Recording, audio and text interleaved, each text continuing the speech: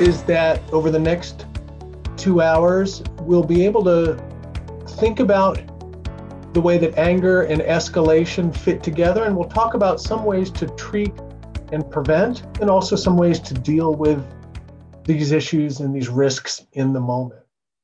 So I want to start out by getting a couple of definitions so that we can be talking about the same thing, right? So what is anger? We'll be looking at it as a psychobiological emotional state. Maybe more syllables than are actually needed, but by psychobiological, if you take it piece by piece, you can see the way that you think about what your body's doing that leads you to a conclusion that that's your emotion. And that anger can range from, on the low end, things like irritation and annoyance, to the boiling point of fury and rage. Anger also can be thought of as a motivational state, almost like a predictor. If someone is angry, then they are more likely to be aggressive, a motivational state associated with aggression. We'll look at escalation. And escalation has a couple other names. Any of those would be just fine for our purposes. If you call it a freak out, a meltdown, or a blow up, it's all in that same group. But we're looking at this process of becoming more intensely negative and riskier through a vicious cycle. And anger is something that people feel, and it's also something that we interpret in others. And we have to pick up clues from others to see if they're angry. For our purposes today, thinking of a client, how can I tell if the client is angry? What does it look, sound like? I'll go over some of the basics of that, the stereotypical signs of anger in someone else, but then we'll talk about some of the nuances. So first of all, what does it look like? Well, it typically looks like muscle tension. And so the eyebrows come down, the jaw might tighten. Sometimes the open hands turn to fists, the shoulders come up a bit. That muscle tension also includes things like agitation. So the feet start moving, and that might be about pacing, or that might be about walking toward, most typically toward, the problem. Sometimes walking away, very often walking toward. What does it look like? It looks like gestures that are expansive. The arms play a very different role in trying to get the point across when a person is angry. What's it sound like typically? It gets louder. It gets louder, it gets sharper. It has a tendency in terms of content to include more profanity and threats. Oddly enough, it doesn't get mixed up typically with anger. Sometimes other emotions like fear, when the person's talking, it gets mixed up and jumbled a lot. But with anger, it tends to be pretty direct. We don't have a question. Someone's getting threatened. The context is interesting because stereotypically, we look for the trigger. What just happened that led to this person getting angry? And we hope for a shared context where I can understand, I see what happened. But we also know that with our clients, on the furthest end of that, clients who are experiencing psychosis, that context sometimes happens between their ears. We can't experience it. So a hallucination or delusion can lead someone to be angry. But let's also kind of work that continuum back to the shared experience. Somewhere in the middle of that might be a context of something that someone is ruminating about or having an uncontrollably negative, emotion-laden thought. Dialing that continuum a little further. A lot of interactions, and certainly right for the past 10 months for us, our interactions have occurred just like this one, through a device. And the context could be something that's happening over the phone, a series of texts back and forth. And then, of course, we also know with tendencies. And we'll speak about that as we move ahead in this couple hours. But the tendencies Some people tend to get angry more. Some people respond to triggers in a more quick and exaggerated way. When we called it a psychobiological emotional state, psychobiological, the way you think about what you're feeling, internally, that's one thing, but as we've been talking about, externally, that's something else. How do I take the cues of someone else and determine that they're angry? And that's got to go through my own eyes, ears, and brain to get made sense of. Let's talk about a couple pieces to that. For those of you who may have months and months ago attended a training that I did on de-escalation, I used this same slide, so I won't spend too much time on this. But this was an experiment done at UCLA, maybe 5 or 6 years ago, where they divided, two groups of they divided the subject pool into two. Half of the subjects saw the top pictures, the person standing there with the picture of the knife beside them. The other half of the participants saw the picture of the guy holding the knife. They were told, here's a picture of a person who likes to cook, right? You can see it's kitchen knife. Here's a picture of a guy who likes to cook. To what degree would you presume that this person is feeling? And they asked about 3 different emotional states. One was fear, one was disgust, and one was anger.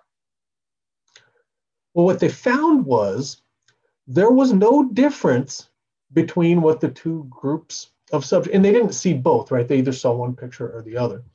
There was no difference between the two groups in terms of how fearful they felt this person was. There was no difference between the two groups in terms of how disgusted they saw this person. However, subjects saw the person in the picture of the bottom more angry than the picture on the top.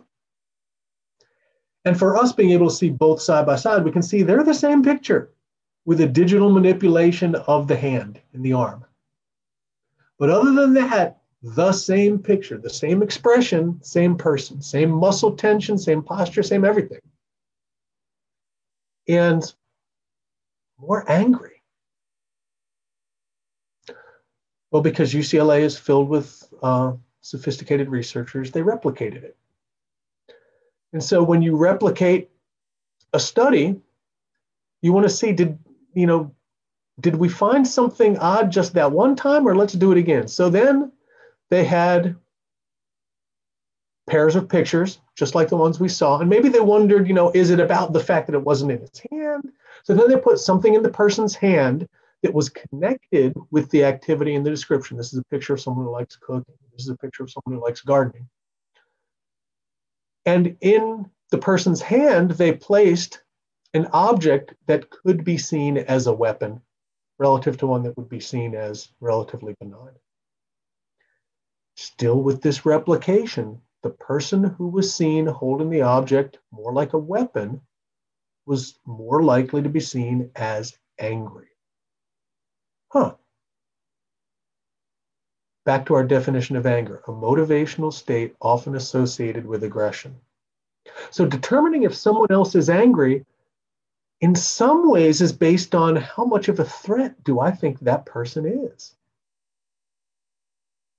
The degree to which I see that person as a threat to me will change the way that I interpret how angry they are.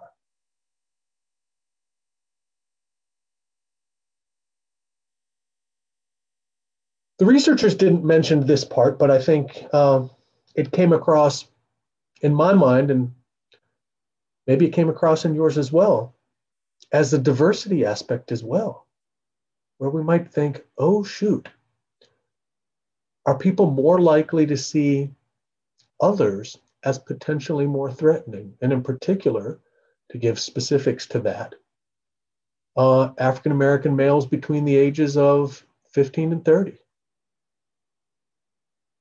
Our people, and our mind probably goes to police, but it could be any number of groups who make decisions about angry people or decisions about people.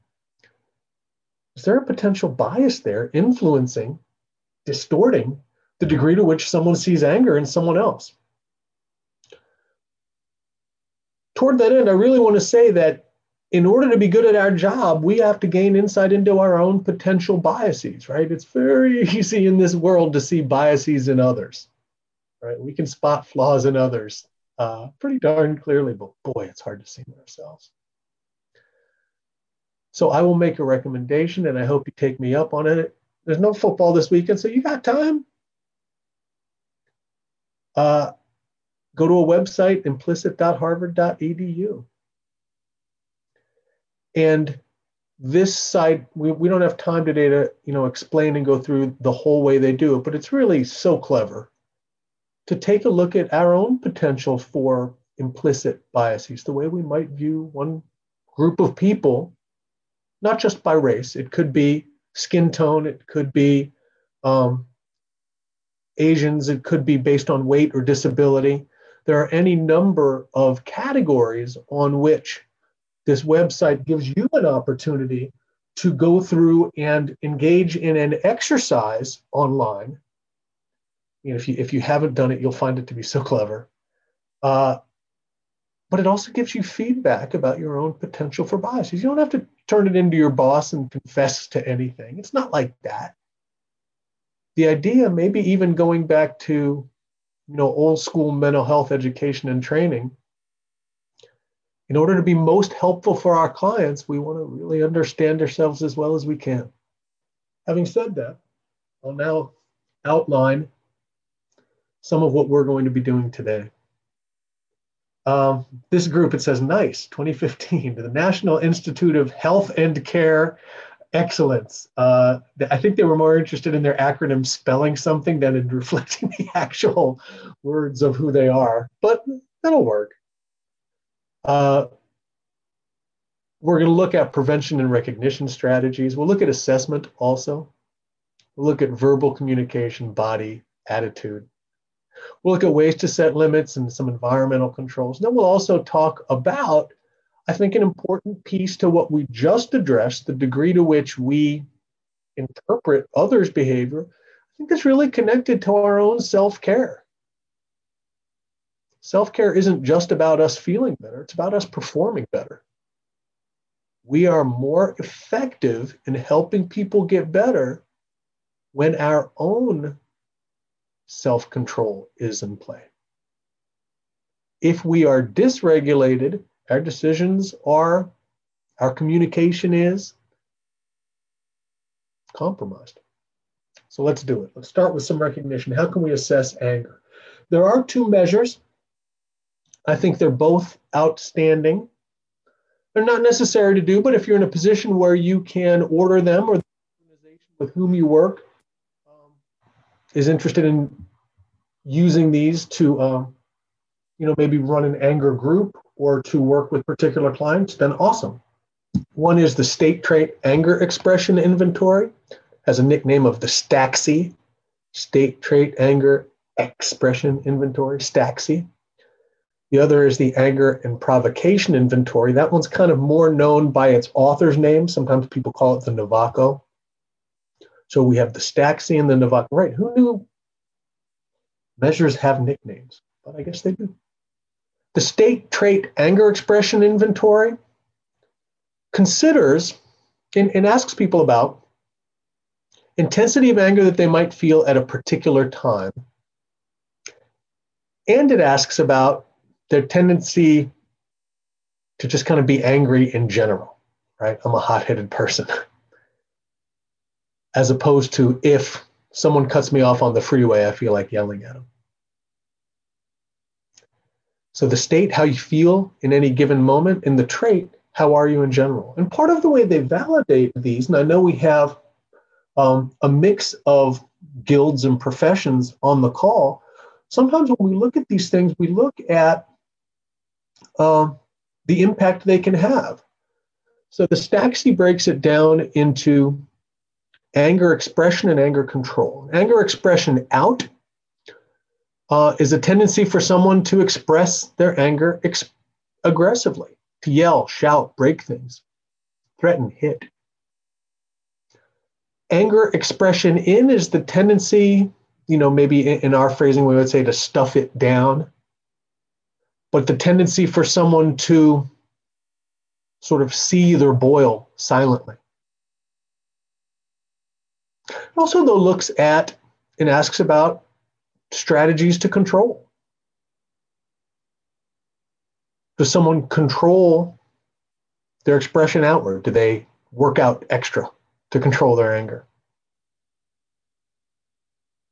Or do they control it inwardly? Self-talk, deep breathing, that sort of stuff.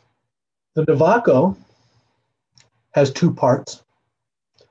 One is how the person experiences the anger. The other is situations that lead to anger. That's the provocation inventory, the anger scale and provocation inventory. And this one, in terms of its validity, kind of separates those who are likely to assault and those who aren't. Those who are likely to be violent following discharge from a hospital. Back to the idea of anger as a motivational state often associated with aggression. So when we're looking at both of those scales and what separates the normative groups on either the Staxi or the Navako, blood pressure for those who show trait anger on the Staxi, or anger expression in, that tendency to seethe or kind of silently boil inwardly, they tend to have high blood pressure. So this is an area where, in terms of the whole person care, the nursing staff and our clinical staff can be working closely together to connect our clients' tendencies and hopefully improvement rates where the blood pressure can get more under control, in some ways by the anger control. Coronary heart disease, anger expression out, trait anger. Even for that anger expression in, going into that tendency to seethe, where people are sometimes thinking that that's a method of control, but really it's not. They're just as angry, they're ruminating, they're losing sleep. Just, other people can't see it as much. Chronic pain and depression in those who have PTSD. Those who have experienced intimate partner violence. Trait anger, anger expression out, lower on anger expression control.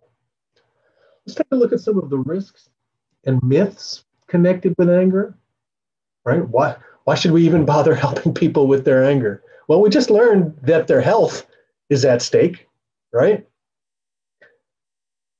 But also, people get arrested when their anger expression out leads to property destruction and assault. People get hurt. Relationships end, and this is part of a vicious cycle of its own, whereas people's anger becomes more destructive, they lose more relationships, therefore they become more isolated, and their mental health gets even worse as a result. Lack of anger control gets people fired. Well, let's talk about some of the myths associated with anger. They haven't found an anger gene. So certainly exposure to anger, people who are, for example, who lived through childhood physical abuse, have as a symptom moving forward in their life very often dysregulation and sometimes aggression. It's not inevitable, and it's changeable, and it's certainly not genetic. Does anger always lead to aggression? No. That's about uncontrolled, dysregulated anger. And might there even be something like constructive anger? Well, we'll talk about that as we move forward and look at some of the way that the different evidence-based practices incorporate anger into their protocols. But no, anger does not inevitably lead to aggression, and anger is not necessarily bad. Do aggressive and angry people get their way? Well, not in the long term. And that's a little bit tricky sometimes as we're working with our clients to talk through, because in the short term, sometimes angry people and aggressive people do get their way. And this idea of being able to think about the longer term impact as opposed to the short term. If you scream loud enough in line at Pollo Loco, they might get you your burrito quicker, but they might also tell you to not come back again. You get the short term payoff at the long term expense. And decades ago, there used to be this idea that said, well, let's vent your anger, kind of get it out. Let's look at this as a pot that's boiling, and let's take the lid off so that it doesn't become explosive. Therefore, punch a pillow, right? Bust stuff instead of getting in a fight. However, turns out that's a myth. That does not help people to control their anger. In fact, it's honestly more likely to backfire. The idea of shaping your hand into a fist and punching the pillow, there may be a time when the pillow's not around, and if your only coping strategy is to punch, you're kind of stuck. So if a client does get triggered, how do we prevent this escalation? How do we, keep that rocket from taking off? And sometimes with our clients, we describe these anger escalations as going from 0 to 60 in no time flat. We have to be able to sometimes think about prediction, right? How do you tell if it's getting ready to rain? Let's think about prevention. Sometimes prevention and de-escalation almost begins in the middle chapter of the book. How can you tell if it's getting ready to rain, right? What do you do? Well, in terms of getting ready to rain, we might be checking our phone to see what the weather app says. We might be looking at the TV or reading online. We might be talking to other people. We might be looking at the sky. Is it gray and windy? Is it starting to sprinkle? And these are the same things that we want to put in place with our clients. How do we keep an eye and an ear and a nose on things at the clinic, on a home visit, over Zoom or on the phone? How do we keep an eye on what might lead us to predict, forecast? Sometimes that's about the client's patterns. Sometimes that's written in the chart. Sometimes that's about what we talk about in our treatment team meetings. Sometimes about what we talk about with the client and hopefully their family, if we've got that kind of involvement in the treatment. It's a pattern. Part of the good news and bad news of escalation with a client is we are probably not present for their very first escalation. It's probably happened before. It's probably a pattern. It's probably a pattern that's landed them in trouble, and that's how they're at the clinic, and how they're at your agency, and how they're part of the department's treatment. However, that's not just bad news. It also includes the idea that if it's a pattern, we can predict it. We can predict it, we can prevent it. If we can predict it, we can prevent it. That's the good news, right? So how do we do that? And when I say we, how do we do that? Let's broaden that circle so that it's not just how can we as the treatment providers predict and prevent.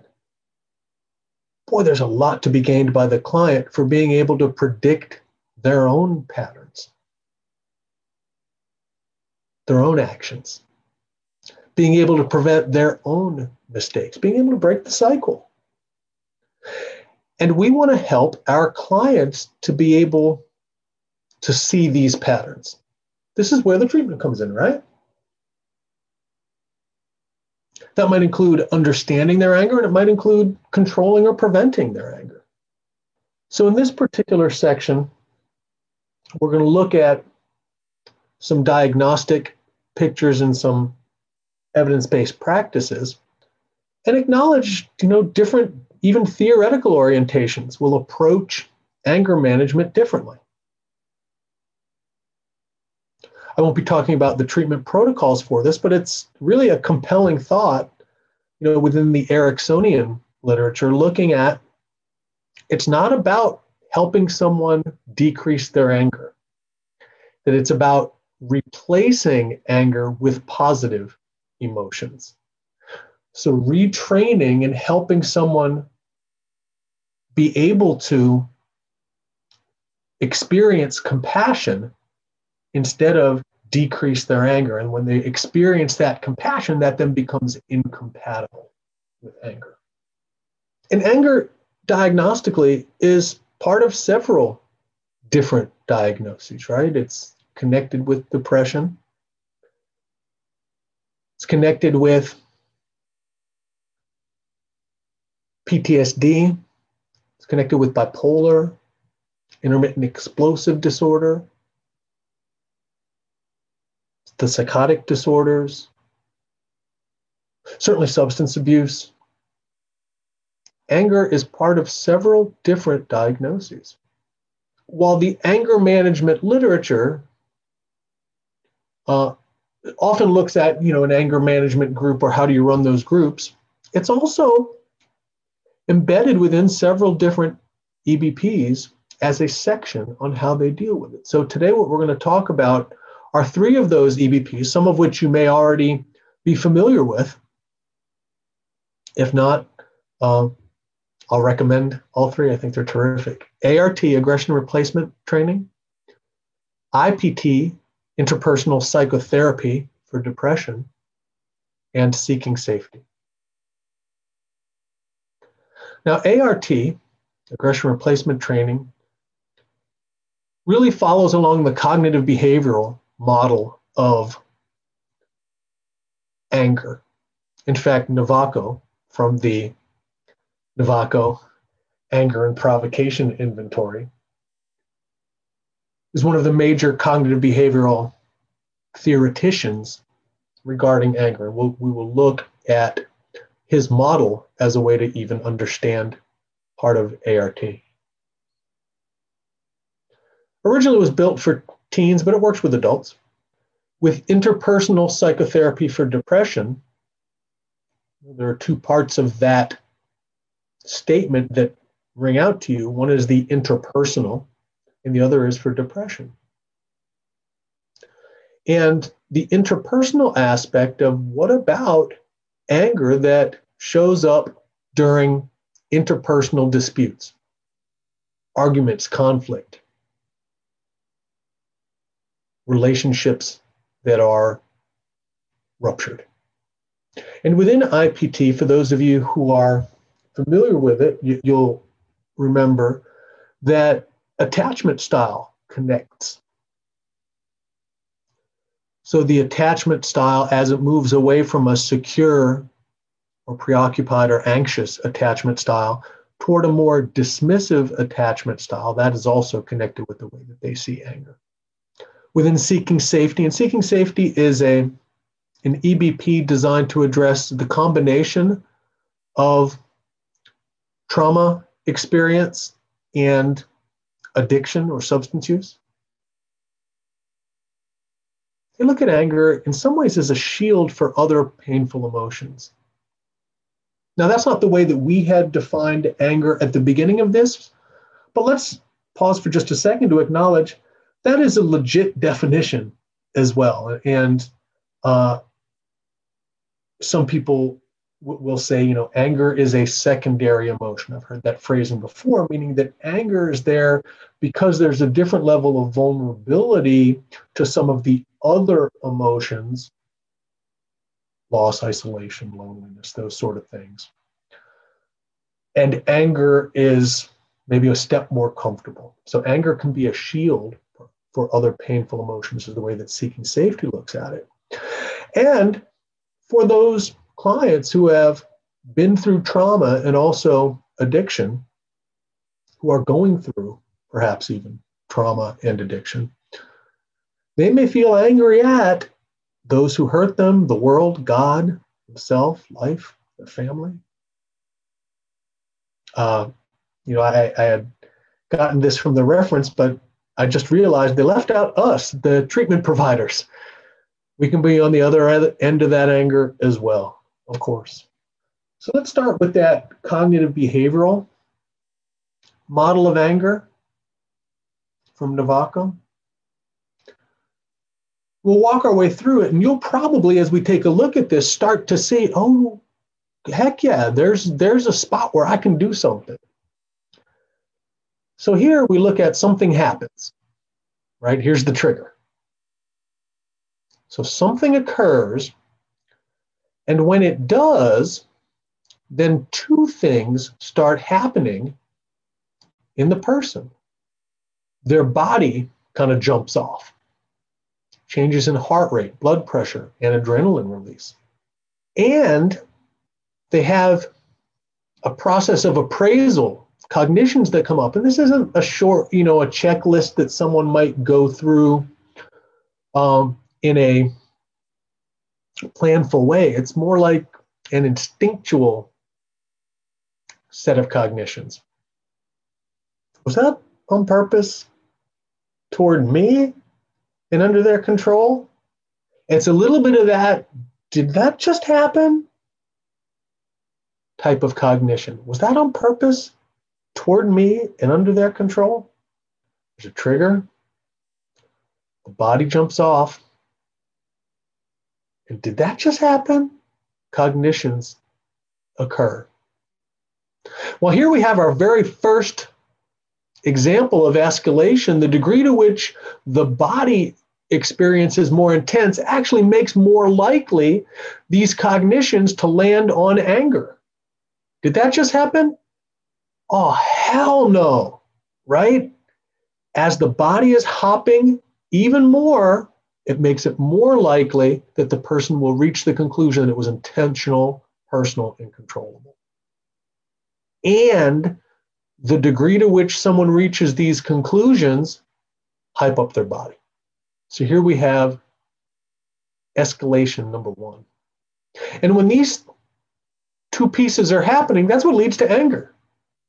A psycho-biological emotional state. And then with that anger, then the person does something.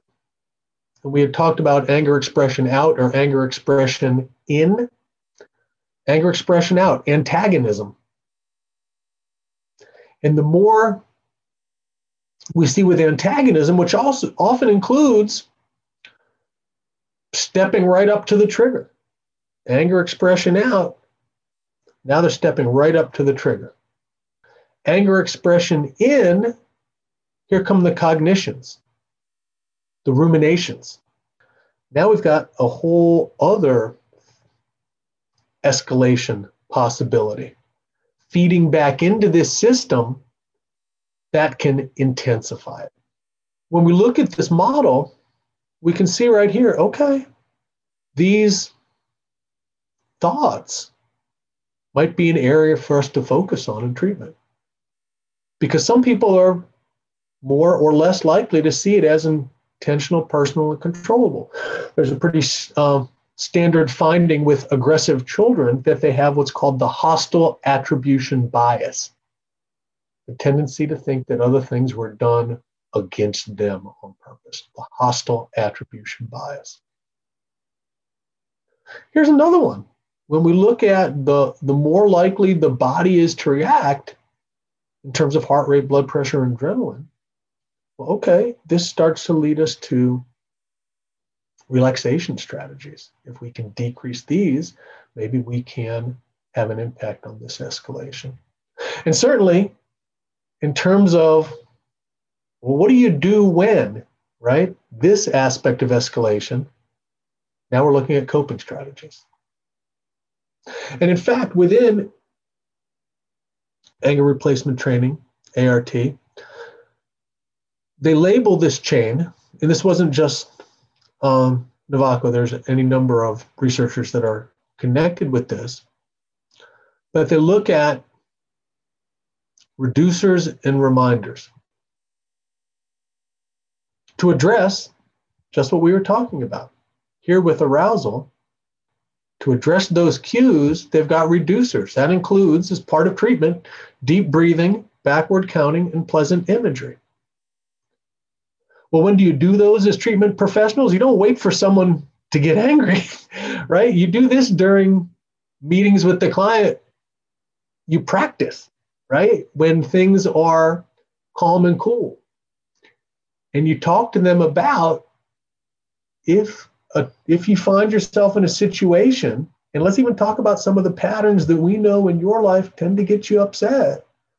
If you're headed toward this situation, let's practice some deep breathing before you even get near that trigger.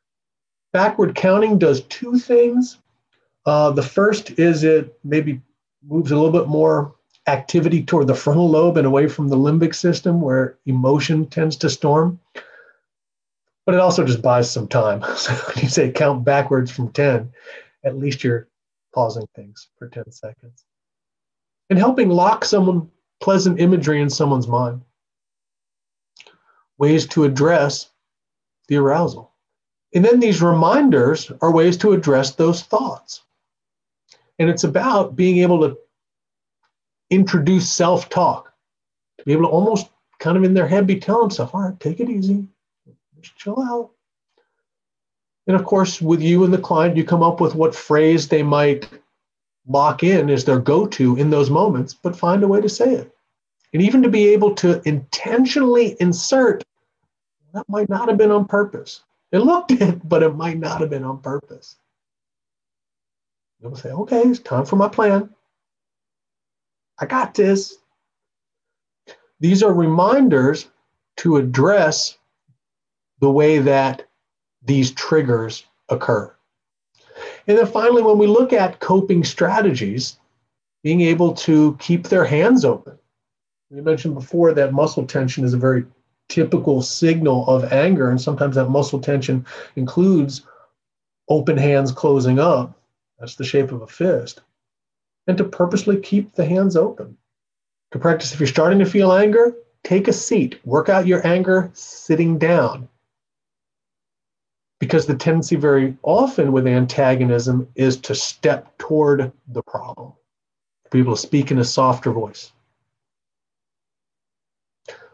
And really, I didn't even include, but as people step toward the something that happens, the something that happens can be escalating too.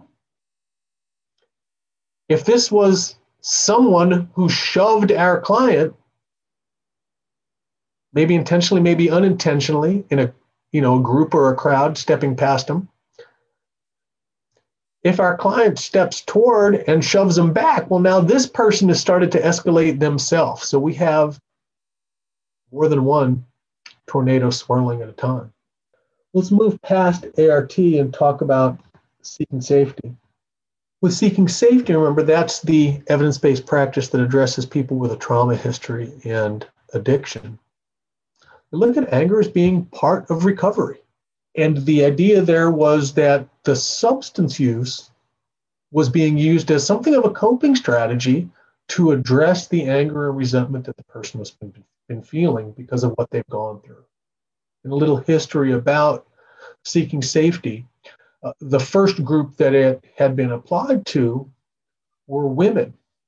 And the nature of trauma that women experience differently than what men experience in terms of violence toward women, it's more typically by someone they know and trust than it is for men. For men, that violence toward them is more often by a stranger.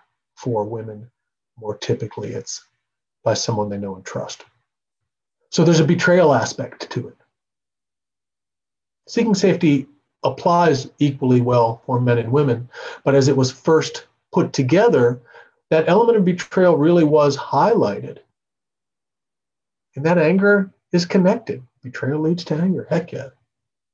in Seeking Safety, they really do look at the definition of anger a little bit differently than our original definition. But they also talk about constructive anger can be learned, going back to that myth that anger leads to aggression. No, not all the time.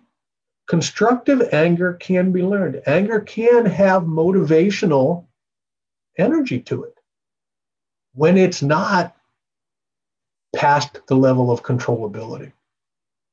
It's that destructive anger that's the problem. And here they even draw a connection between anger as an addiction.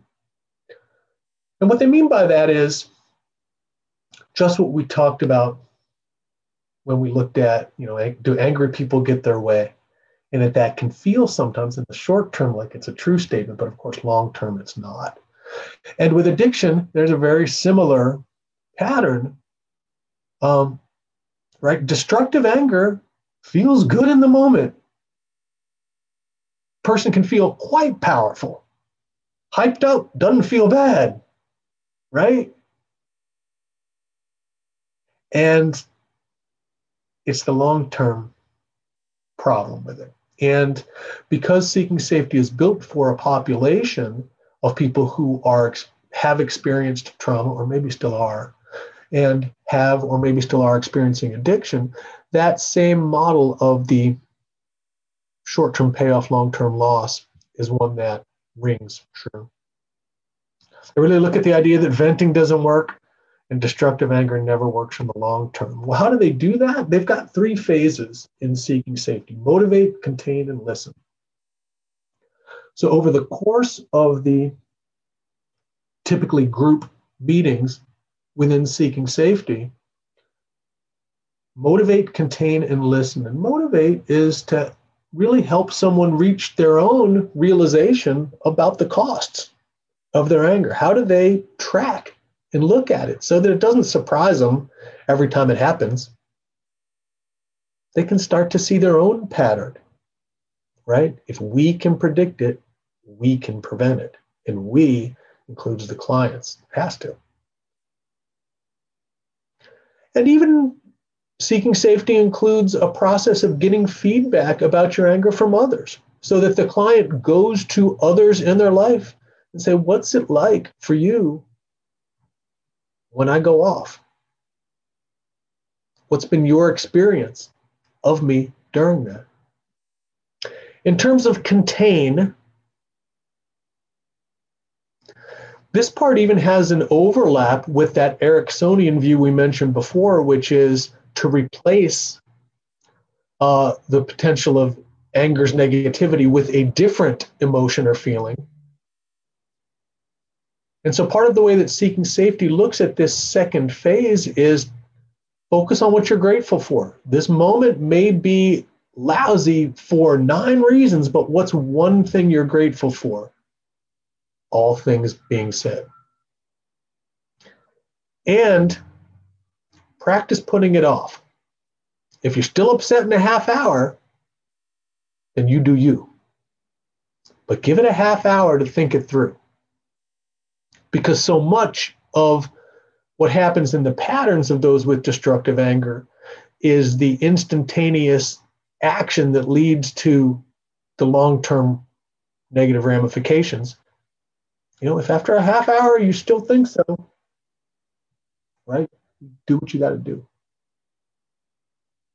Motivate, contain, and then listen. And listening is about noticing those patterns. And here we have the idea of looking for feelings underneath the anger. And in this conceptualization,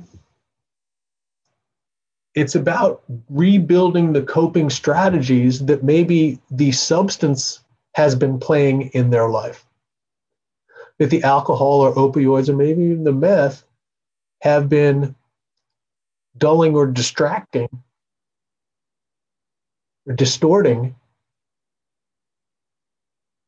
their experience of some of that betrayal and vulnerability. And being able to build coping strategies enough so that they can look for those feelings and go through them with support from others so that they no longer need the substance, and the anger doesn't need to show up there as a way to hide it. Well, moving to our third evidence-based practice, interpersonal psychotherapy for depression. And I say for depression because in LA County, in terms of an EBP, that's what we've got. But IPT also works for anxiety. It also works for PTSD. It works for any other number of issues. And it's all evidence-based, but well, for another time. And the way that anger happens interpersonally maybe has different levels. There can be an overtly hostile conflict. That's what we often think of, and that might be intimate partner violence or verbal abuse. Betrayal can also be a circumstance or even an expression of anger. Getting back at someone through betrayal, or the reactions people have when they are betrayed. And even to recognize how disappointments sometimes include, provoke, and are part of anger. If someone doesn't get a promotion that they wanted, or if there are other expectations they may have. Sometimes January is performance evaluation season in different workplaces. Those performance evals sometimes are full of disappointment, and electricity, and anger. There are inhibited conflicts. For those who may have a partner with illness or disability, when we talk about anger expression very typically in this inhibited conflict, it's not something that you yell at someone else about or that our clients would yell at someone else about, but caregivers often feel trapped in inhibited conflict. Sometimes there's subtle mistreatment, denial of intimacy, or verbal abuse. And sometimes as our clients are navigating with their family, the degree to which they are on their own or dependent upon, that process includes its own conflict and potential for anger. Well, how does IPT address that? Well, the first is looking at it as a communication. So to be able to communicate and say, what's it like when you express anger with others? How do you respond when others are angry with you? Looking at anger as a communication in and of itself. And we've maybe heard the phrase, you can't not communicate. Everything we do is a communication. The actual verbal content is a small percentage. And in IPT, there are any number of strategies to address the interpersonal disputes, even the clarification. And it's fairly simple. I'll tell you about it. And hopefully it's simple enough that just the verbal description will get it across. You sort of draw an up and down line on the left side of a page, and then along the bottom you draw a horizontal line. And you say on the up and down line, let's call that the intensity of the conflict. And on the line across the bottom, let's put how important is this relationship to you? So that if it's a very intense conflict, it will be up at the top. And if it's a relationship that's very important to you, it would be all the way to the right. And then the person would put their X in the upper right-hand corner of the page. And really this clarification that you do together with the client is about helping them to be able to see how they're going to handle, essentially, in any relationship in which there's conflict. You kind of have three choices, right? End it, or change your expectations. And if the relationship is not that important and the conflict is intense, end it. If the relationship is important, well, then you start to really talk about mend it or change your expectations. And within that is the expression of affect. How does that anger show up? How intense is it? How do other people take it in? And to analyze the back and forth between people. Are there certain people with whom when you're angry and you talk to them, you calm down? And are there others with whom when you're angry and you talk to them, it gets worse? And considering the idea that one way to prevent anger is to prevent those triggers, and you can prevent those triggers by solving the problems. So one of the questions you probably didn't get asked in your job interview was, are you perfect? Because you're not. We're not. We can't be. And there's potential for us to over or underreact to. As we talked about at the very beginning, even the way that we perceive whether a client is or isn't angry comes through our own personal lens, and we have to look for our own potential biases.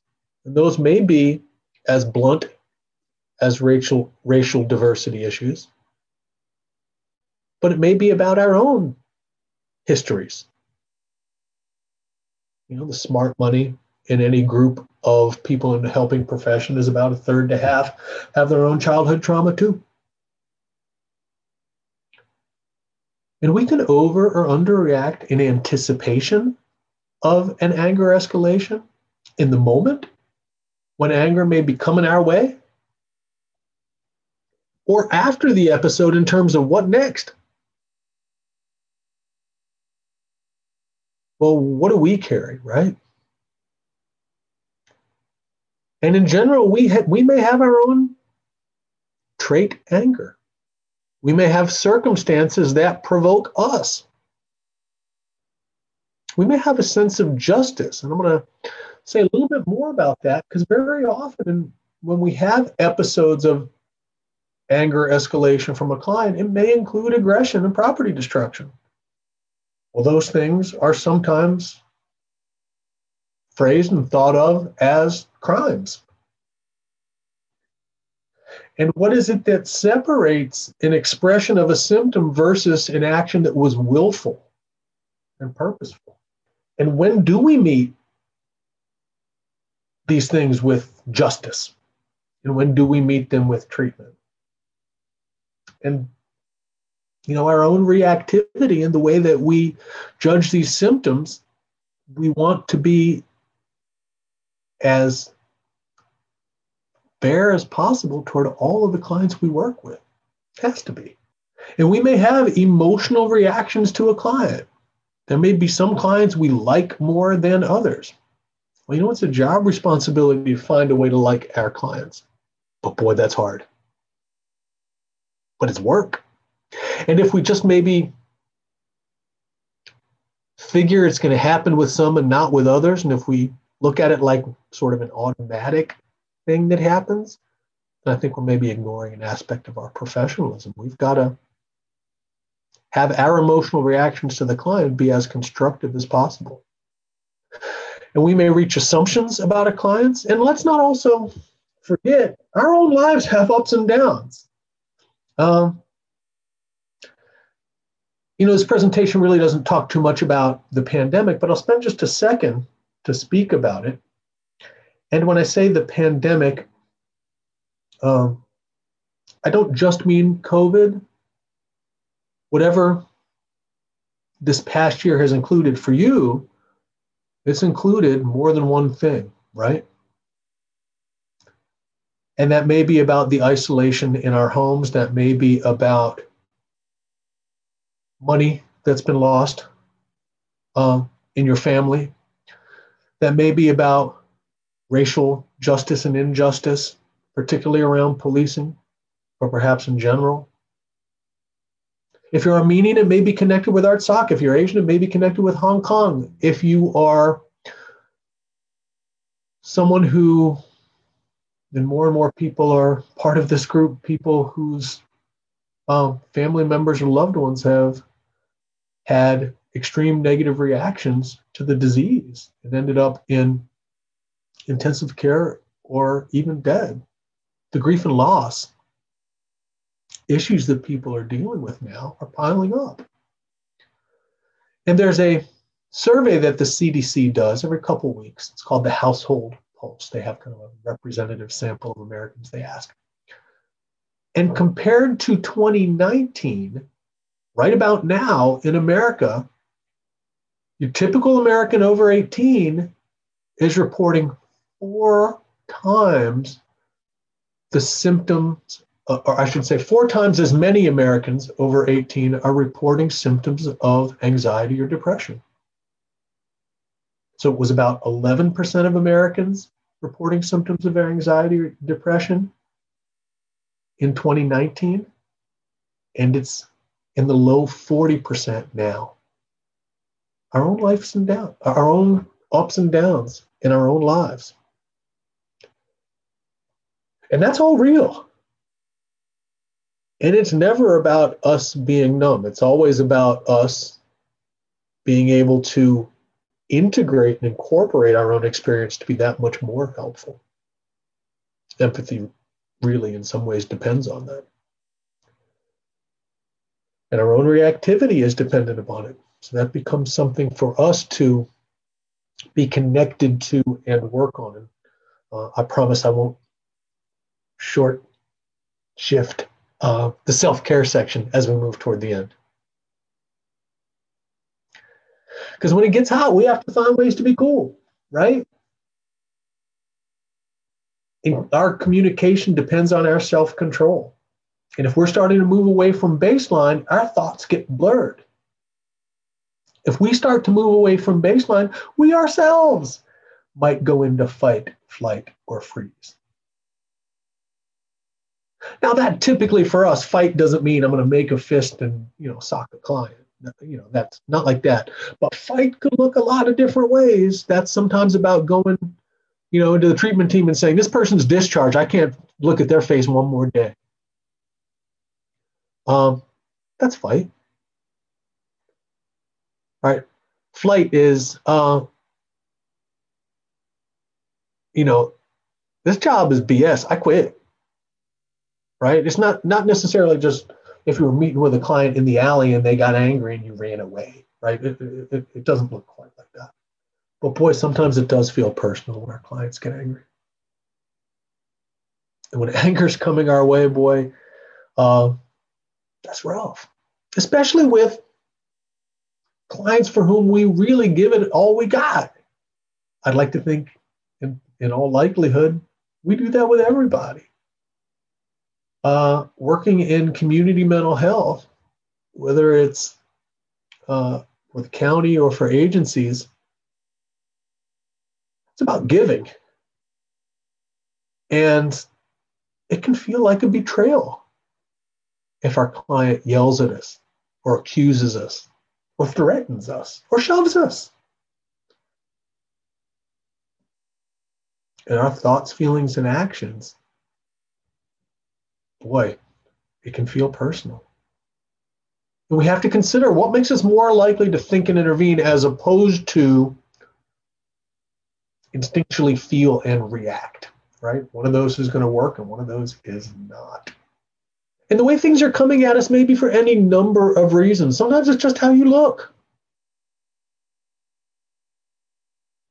It might be about our face, our hair, our clothes. And we might remind the client of someone or of something. Right? The most dramatic example for me once was a kid that I was working with who in the middle of her crisis, when she got angry, and working with her had gone just fine up until that point, but in the middle of her crisis, when I was, in my mind, taking the steps to help her regain self-control, she looked at me terrified and started backing up frantically and desperately. And I looked over at her mom and was like, what's happening right now? And she's like, she's looking at you the same way she used to look at her father when he beat me. And I thought, oh, dang. Something about this moment made me come across like that person. And how do we look if not just our clothes and our hair, etc., right? It's experience shows on our face and in our eyes. And that's often to our advantage, particularly those of us who have lived experience. It's not just about saying, I know because I went through this too, right? That's the explicit statement of lived experience. But very often, the way that your eyes and face react when someone's speaking, they know you get it. But sometimes our face shows that we're irritated. And sometimes we're just irritated with our job. Sometimes our boss is a drag and the work sucks and the promotion we thought we were going to get, we didn't.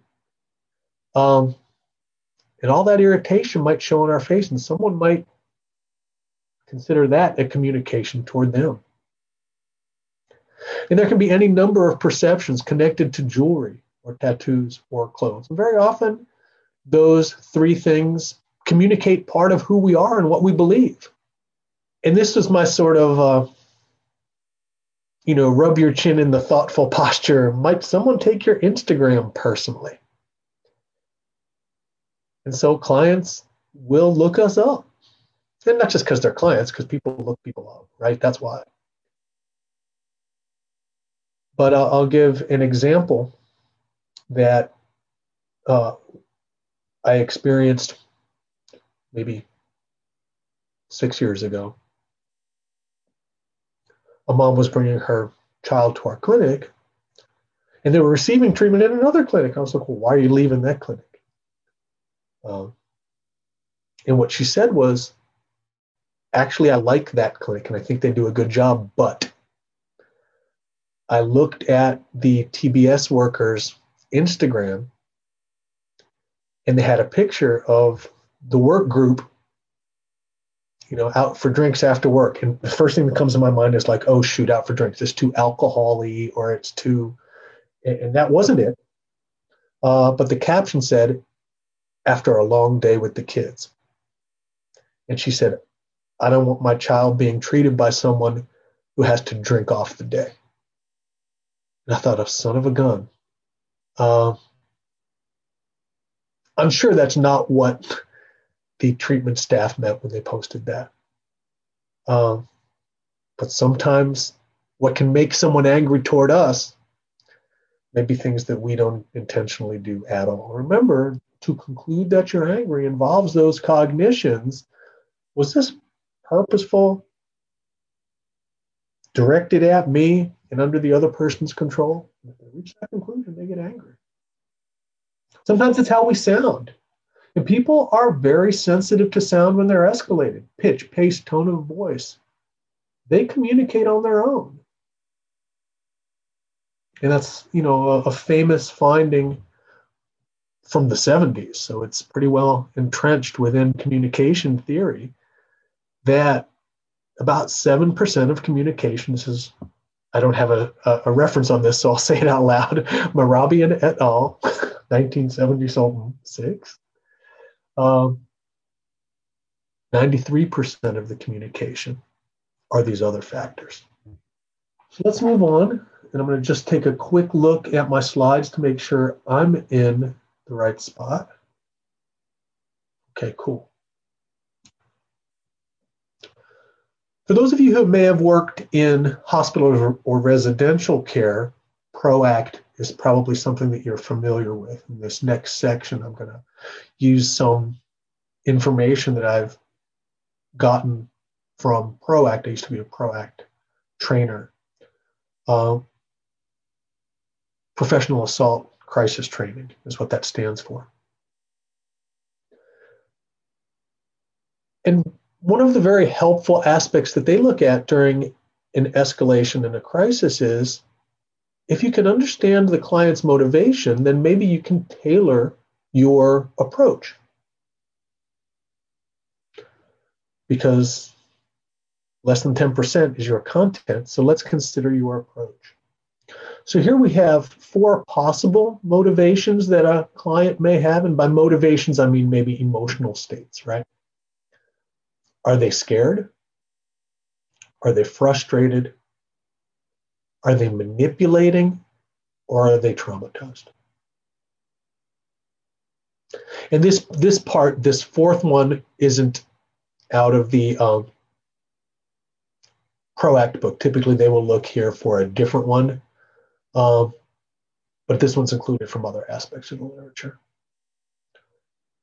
So if we conclude that and we know this maybe from our history of the client or our work with the client, or maybe just the signs and signals that we see in the moment, that they're scared, then we adjust our speech to be softer and slower.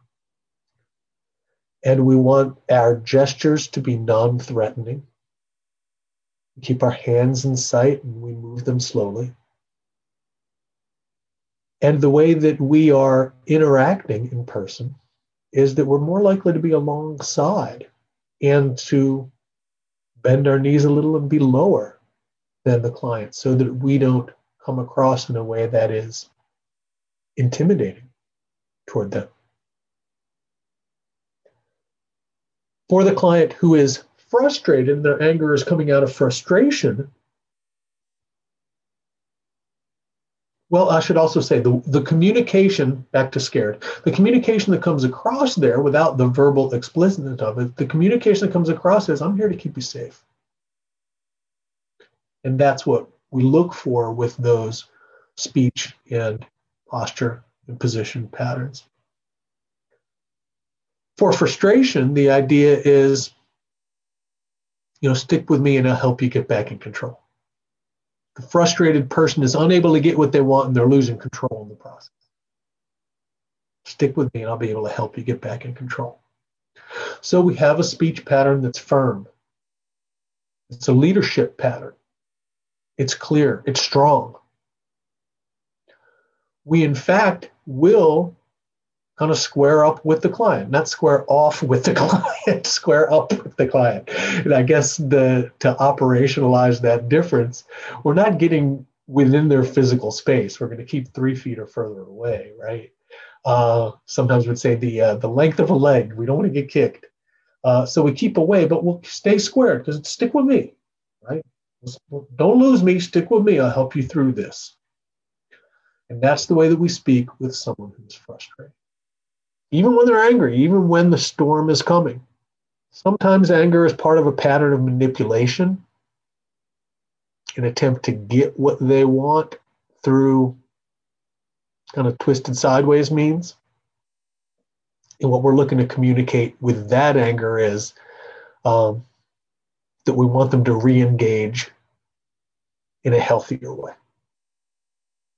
And in fact, that's maybe a smart moment for me to talk about the word ignoring. That's part of our training toolkit that we've all got. We all know how to ignore when we need to. But I want to make sure that we all really, really understand that one.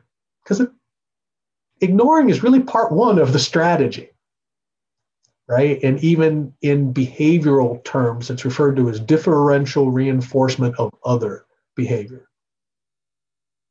In the more specific behavioral terms, it's not just called ignoring. It's differential reinforcement of other. And the reason is, part one is ignoring, not attending to the twisted or sideways attempts to get what they want. But part two, a very important part, is the immediate reinforcement of, the re-engaging with someone when they switch to the appropriate way of doing it. Differential reinforcement of other. Once the other way shows up, we're all over it. So with a person who's manipulating, we may have a communication pattern, separate and distinct from our verbal content, that's removed or repetitive. Our posture may be closed. We don't take steps to humiliate someone, right? We're not trying to roll our eyes or anything like that. But we're not giving in. But then when improvement shows up, we're all over it. Oh, terrific. I'm glad we're back. Let's solve this problem together. I'm on board with you. Right? Once it starts getting worked in a different direction, then we become a little more removed, a little more closed in distance. For the client who's traumatized, very similar to the one who is scared, but I think there's another aspect there that really just looks at paying attention to the degree to which we are neutral and non-threatening. And we know this very often from our history that we have with the clients, not our personal history, but the case history that we know of.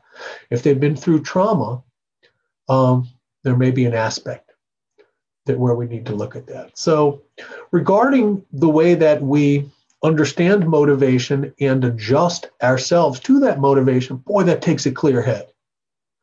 And back to the idea of if we are starting to lose our own self-control in the moment, we don't have a clear enough head to do this. Especially because it doesn't mean someone picks a motive and sticks with it all day. 10 minutes later, it might switch. If it switches, we want to be able to switch with it.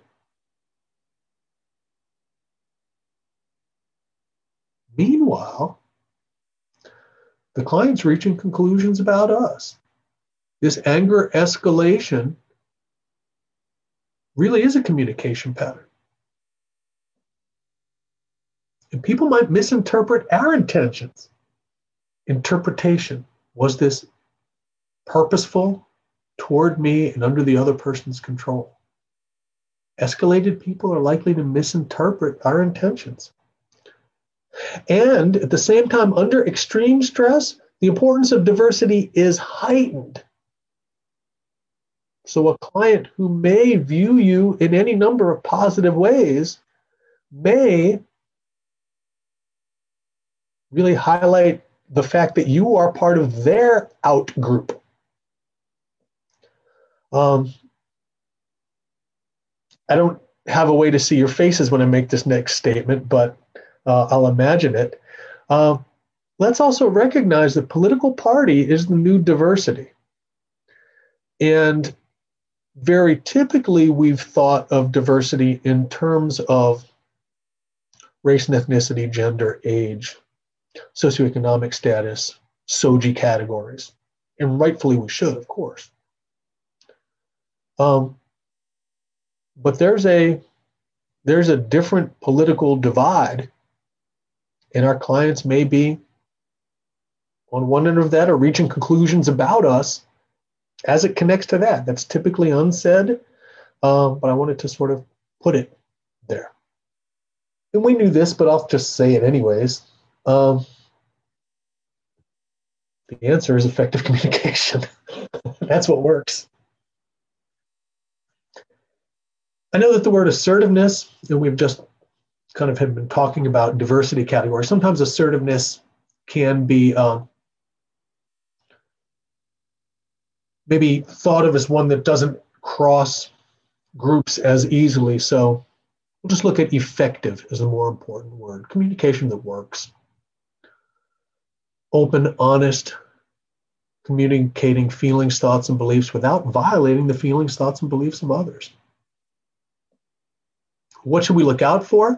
If our client feels humiliated, they will experience that as aggression toward them.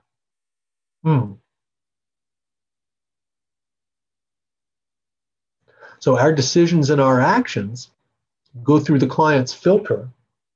We have to look out. And when people are escalated, they put themselves in compromising positions. They and we do dumb stuff when we're escalated. And this gets back to that Rogerian foundation to all mental health interventions. Carl Rogers said, right, the most important part of treatment is a genuine, empathic, and unconditionally positive regard relationship with the client. Genuine, empathic, and unconditionally positive. And in some ways, we take that for granted. Well, of course I'm those things. Now let me talk about what strategies and techniques I'll use or what EVP I'll learn.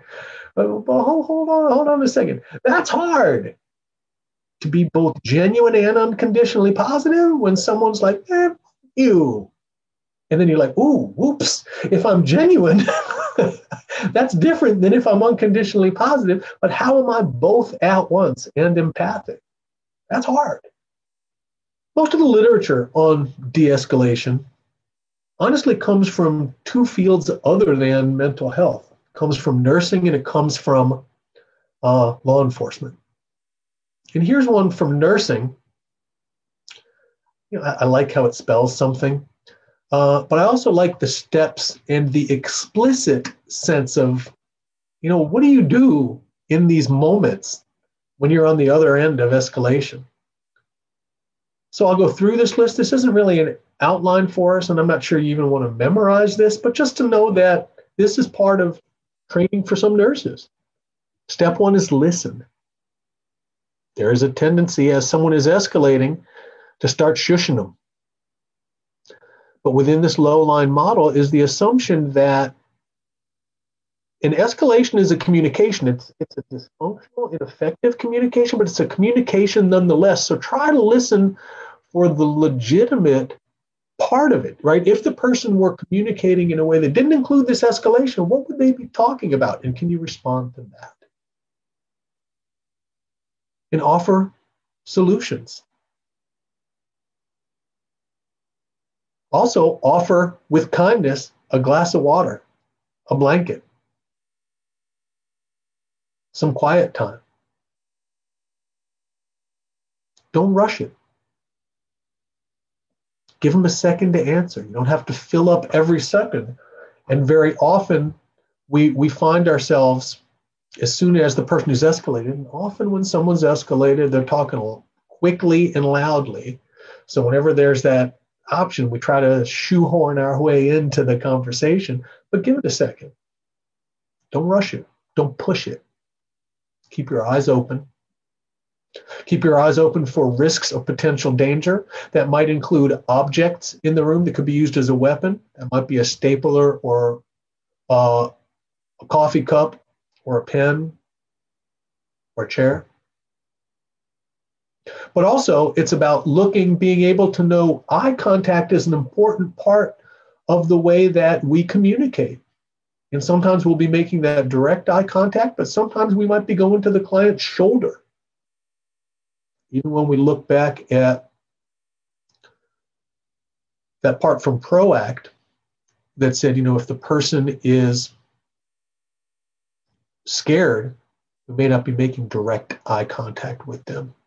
Maybe more toward their shoulder. If they're manipulating, that's an even more typical one. If they're manipulating, we will not give them eye contact until they are engaging sensibly, and then we bring the eye contact back. This one was interesting. Dog owners will all go, "Oh yeah," say, "Incline your head, make it look like you're listening." And that one really struck me as a oh wow kind of moment, but I get it, right? In order to prevent yourself from maybe miscommunicating disinterest, tilt your head a little, nod as they're speaking, and express that you understand what they're talking about. I want to understand, right? Let me know what you really are talking about. Do I have it right? One of the important things to think of with escalation is that the person who's escalated sometimes has their ears or the connection between their ears and their brain kind of blocked off. Stuff's just happening too much in other places. The energy's about what's coming out of the mouth and the arms and the feet more than it's about how information is coming in through the ears. And in order to unlock the person's ears to re-engage in a dialogue, maybe the first step is finding ways to agree. And so through Project Beta, this was the, I think, Academy of Emergency Psychiatry, got a bunch of experts together. Project Beta is best practices in the evaluation and treatment of agitation. They looked at, find a way to agree with something, right? Even in the most absurd circumstance, agree with something, either the objective truth, and if you don't have an objective truth you can agree on, the principle. And if you can't agree with the truth of the principle, play the odds. But find a way to express to the client, yeah, I agree with X. So now at 10:30 in the morning, well, what do we say in the moment when someone is escalated and angry? Well, as you might guess, we're coaching for self-control. And as we're coaching for self-control, we're very typically modeling it at the same time. right? Imagine the difference between you need to take 3 deep breaths right now. You know that's part of your plan. Go ahead and do that until we can talk, right? Right. Imagine that as, option A. And then option B is I'm going to take a few breaths to chill out. I'd love if you join me. Here we go. There's one. And the way that we coach is about persuasion and influence. We know this is our job. We're persuading and influencing our clients toward healthier, more functional lives. We can do the counting. Sometimes that's counting backwards from 10. Sometimes that's about a back and forth you do with the client. If you're really engaged with them, you can say, let's count by threes up to 30. I'll go first 3. And sometimes when you say, I'll go first 3, they say, man, you. And you're like, 6? And sometimes you can pull them in. Coaching self-control. Ask them to see if they can feel how fast the heart's beating. Remember, when we look at some of the cues that people experience, the cues, the physical sensations related to the anger escalation, blood pressure and adrenaline, tougher to check in the moment, but heart rate's easier to check in the moment. What are we supposed to say in the moment? We want to be able to paraphrase. Well, even this part isn't quite a paraphrase. This is kind of a directive. I want to understand why this means so much to you. Because very typically in escalation, it's an overreaction to a situation. That anger that our clients are experiencing, now maybe sometimes you hear words like righteous anger or blind rage, meaning they've lost track and lost sight of just the connection between the situation and their expression. But we really do want to pay attention to why does it mean that much to them? Why did that trigger lead to this reaction? And can we address the trigger? Of course we want to do that. Help me understand why this means. And it's even okay to say stuff like, I can't hear you. I can't understand why it means so much to you with all the yelling. But can you help me get it? I'm right here with you. I'm not giving up for a second. Help me get it, though. That's a different door to open. So we can and we should set limits. Toward that end, our communication matters. There are certain words that really do trigger just on their own, especially when someone's escalated. If we start a sentence with the word you need to, it's more likely to backfire than if we just search and replace for our own vocabulary and put let's. You need to sit down. Let's sit down.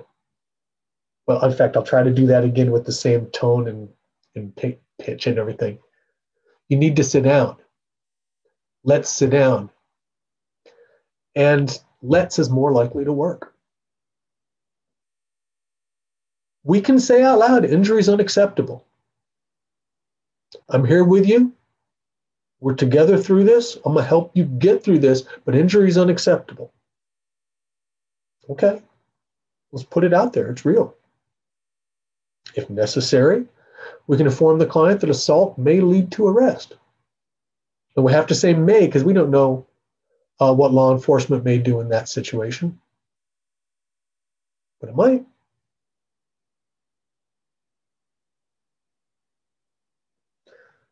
Because what are we really trying to do during a de-escalation, right?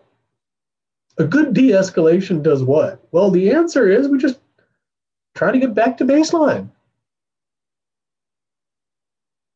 And once we've done that, then we can do all kinds of problem solving and content analysis. Consequences if we need to, right? But a good de-escalation de-escalates. There's no mystery there. Sometimes feels a little out of reach for us as a conclusion in the moment, but there's no mystery there. We can provide choices of what to do, proposing alternatives. Here's just a little hint. If we tell people what not to do, stop yelling, for example, as a directive, that's not going to work. But let's speak more quietly. That's more likely to work. Mentioned before that humiliation can be seen as aggressive, and the way that people sometimes behave during an escalation compromises their own dignity. So we want to give them options to save face. We can be kind to someone as de-escalation is occurring. That's okay. We can be kind, and that's not reinforcing an escalation, right? On the slim chance that someone may start to develop a pattern of escalation in order to receive kindness from us, and that would be about a pattern that got established that way, and that's kind of a 1 in 1,000 kind of occurrence. Then we can address and deal with that pattern and help people experience kindness of others in different ways. But don't worry about, sometimes and I've heard people say this sometimes, well, don't be nice to them now. They'll just be more likely to do it. They'll just be reinforced or something like that. No. But of course, there does have to be accountability. Yeah, people are responsible for their actions. Not during an escalation, there can't be accountability. That's hard to do. It's more likely to work. I think of accountability as functioning.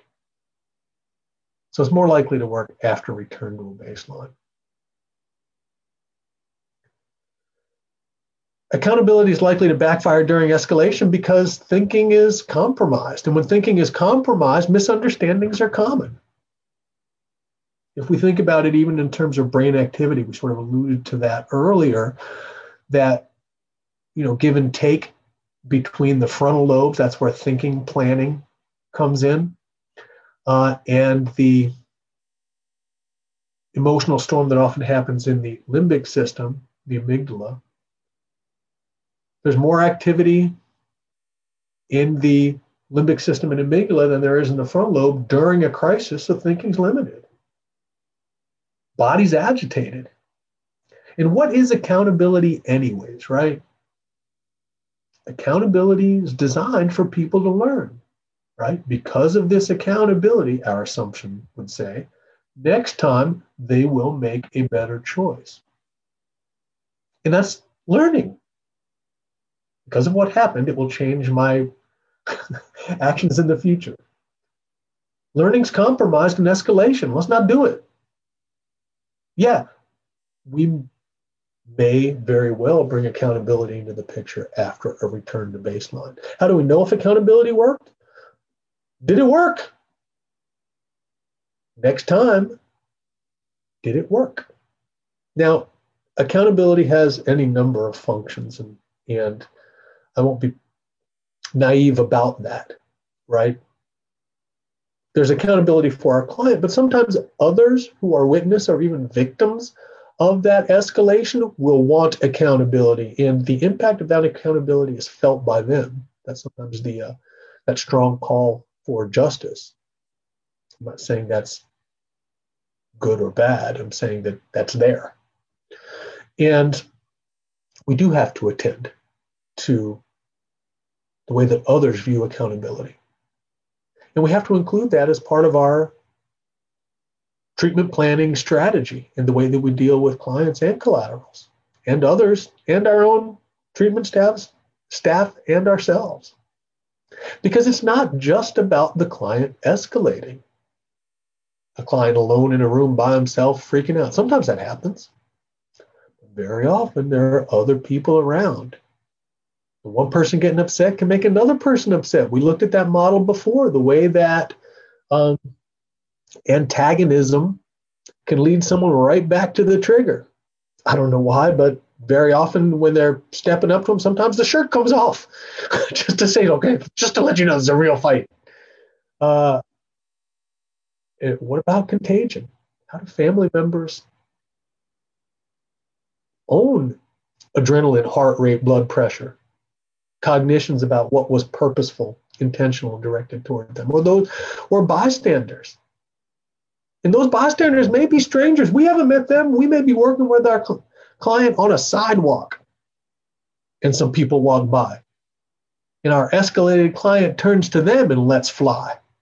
Now it's like, okay, now who are we intervening with, right? And we're going to hope that our own self-control and our own influence can add to prevention of a volatile situation with ingredients that we don't know about. Some bystanders co-escalate. Some get traumatized. Some dig it. We may witness one of our colleagues. Let me rephrase that. We may be part of an intervention where one of our colleagues moves away from self-control, and we want to be there to support and help and guide our colleague to more professional behavior. And we would really hope they do the same for us, because we may need backup. Sometimes we do. And as the months go by, we'll be back in person more often with our clients, hopefully in June, July, August, September. We're talking about visiting with clients more and more in person.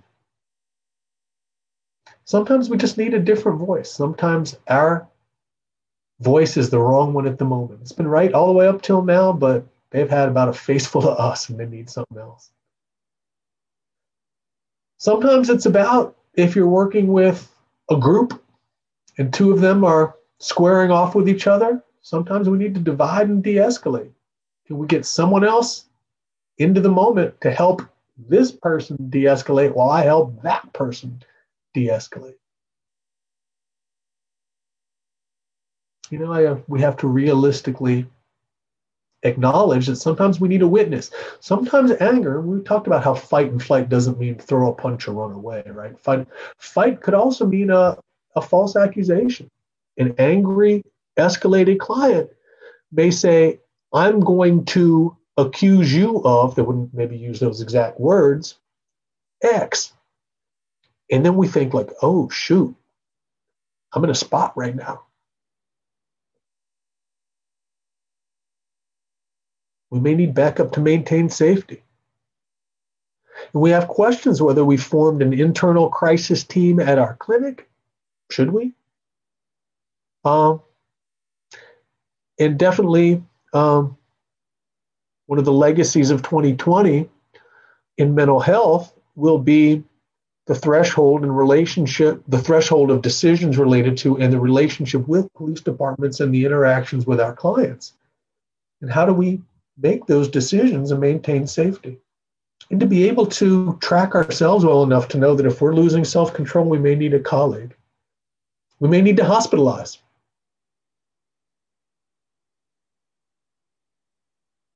We may need police backup. There may be times when we press charges. And the treatment plan's our guide. And very typically, that exact moment isn't the time to decide about it. Typically, we want to take a break. What did they say in Seeking Safety? Take a half hour to think about it and then take your action. But sometimes we press charges. And crimes may be committed against us or toward other clients. We didn't take this job with the understanding that we'd get punched out. It could be assaulted. It could be a crime. It could be theft or harassment. And being able to tell whether it's a treatment need or a justice need, or whether the justice need is part of our treatment plan to prevent an escalation over time, longer term escalation, where if someone gets away with enough things in a row, then they keep trying something even worse. Maybe a justice intervention, pressing charges, prevents that negative escalation from becoming even more dangerous. And even after an escalation, there's a temptation for any of us, I think, to say, whew, thank God that's over, right? Let's just get on with it. In the next session, we may meet with a client. We may pick up where we left off, not during the crisis, but where we left off before the crisis. And I would advise otherwise to say, let's debrief that one. And let's debrief it also because diversity issues on the client's part really do also sometimes percolate even afterwards. And we may do this within a treatment team, depending on the intensity and location of the crisis, or we may do this just during a session. Attributions are where it's at during these debriefings. Why did you do that? Why do you think you did that? Why do you think I did this? Or why did the police do that? Or the teacher do that? Why did they do that? And how can we address this? And that can sometimes give us a window into the cognitive processing that our clients may have. The reason they did that was because they hate my guts. And you might look and go like, well, but they kept saying, let's say it was their mother. She kept saying she loves you and she wants to help you do the right thing, but she can't have you throwing your plate against the wall whenever your brother provokes you. So I didn't hear that she hates your guts. Let's talk a little bit about us, a little more about us. We're talking about escalation that's anger fueled from clients who have a pattern of that. And our job can then have a risk for burnout. Burnout's got 3 parts: emotional exhaustion, depersonalization, and a decreased sense of, it says personal accomplishment. I mean, professional accomplishment. And, the emotional exhaustion part, boy, that's got a pandemic overlay, doesn't it? Raise your hand if you don't feel fatigue. And we're all like, well, son of a gun, all the hands stayed down. But it's a different kind of feeling drained, extended, overextended, and exhausted by your work. Depersonalization is an interesting aspect of burnout, kind of a process by which clients start to end up dehumanized in your eyes. And you lose a sense of sensitivity to their problems. In that decreased sense of professional accomplishment, work's just not doing it for me anymore. I don't even think I'm making a difference with my clients. I used to get jazzed by helping. Now it just feels like the same old rut. This signals a burnout. But burnout doesn't just arrive on its own in the human services field. It has a cousin, and its cousin is compassion fatigue. And compassion fatigue, any number of people can get burnout, right? Any number of professions. But for us, compassion fatigue includes stuff like secondary traumatic stress. We hear about what our clients have been through, and we bring empathy, unconditional positive regard, and genuineness to the moment. Back to the notion, that ain't easy. That Rogerian foundation of positive treatment, genuine empathy, unconditional positive regard, that's a real deal. That's giving away a bit of our heart each and every interaction. And as we're repeatedly exposed to what our clients have been through, we ourselves can feel that. And sometimes that impacts our sleep. Sometimes that leads to, and this is an odd thing, when we think of re-experiencing, right? That's one of the symptoms of PTSD is re-experiencing. And typically that includes these intrusive images that may pop into your head. Sometimes when we hear our clients describe what they've been through, we can get an image of what that was. Keep in mind, we never saw it in the first place, but we can get an image of what they went through in our head, and we can't drop it. It's a signal of secondary traumatic stress. And we can experience compassion dissatisfaction. It just doesn't feel good anymore. Doing a good job doesn't feel as satisfying to me as before. And honestly, I think my colleagues are all jerks. Um, and this whole endeavor is a sham, right? No one's getting any better. Those kind of comments. Compassion, dissatisfaction. Well, what do we do about that? Because compassion fatigue and burnout has any number of negative results. You know, a professional athlete can sprain their ankle or bust a rib. Those are job risks and injuries. I'd make the case these are risks and injuries for us in our field. These are what we are working to prevent. And over the course of our careers, you know, there are going to be some years are going to be better than others. Just like the athlete who has to recover from a torn Achilles, we may have to recover from burnout.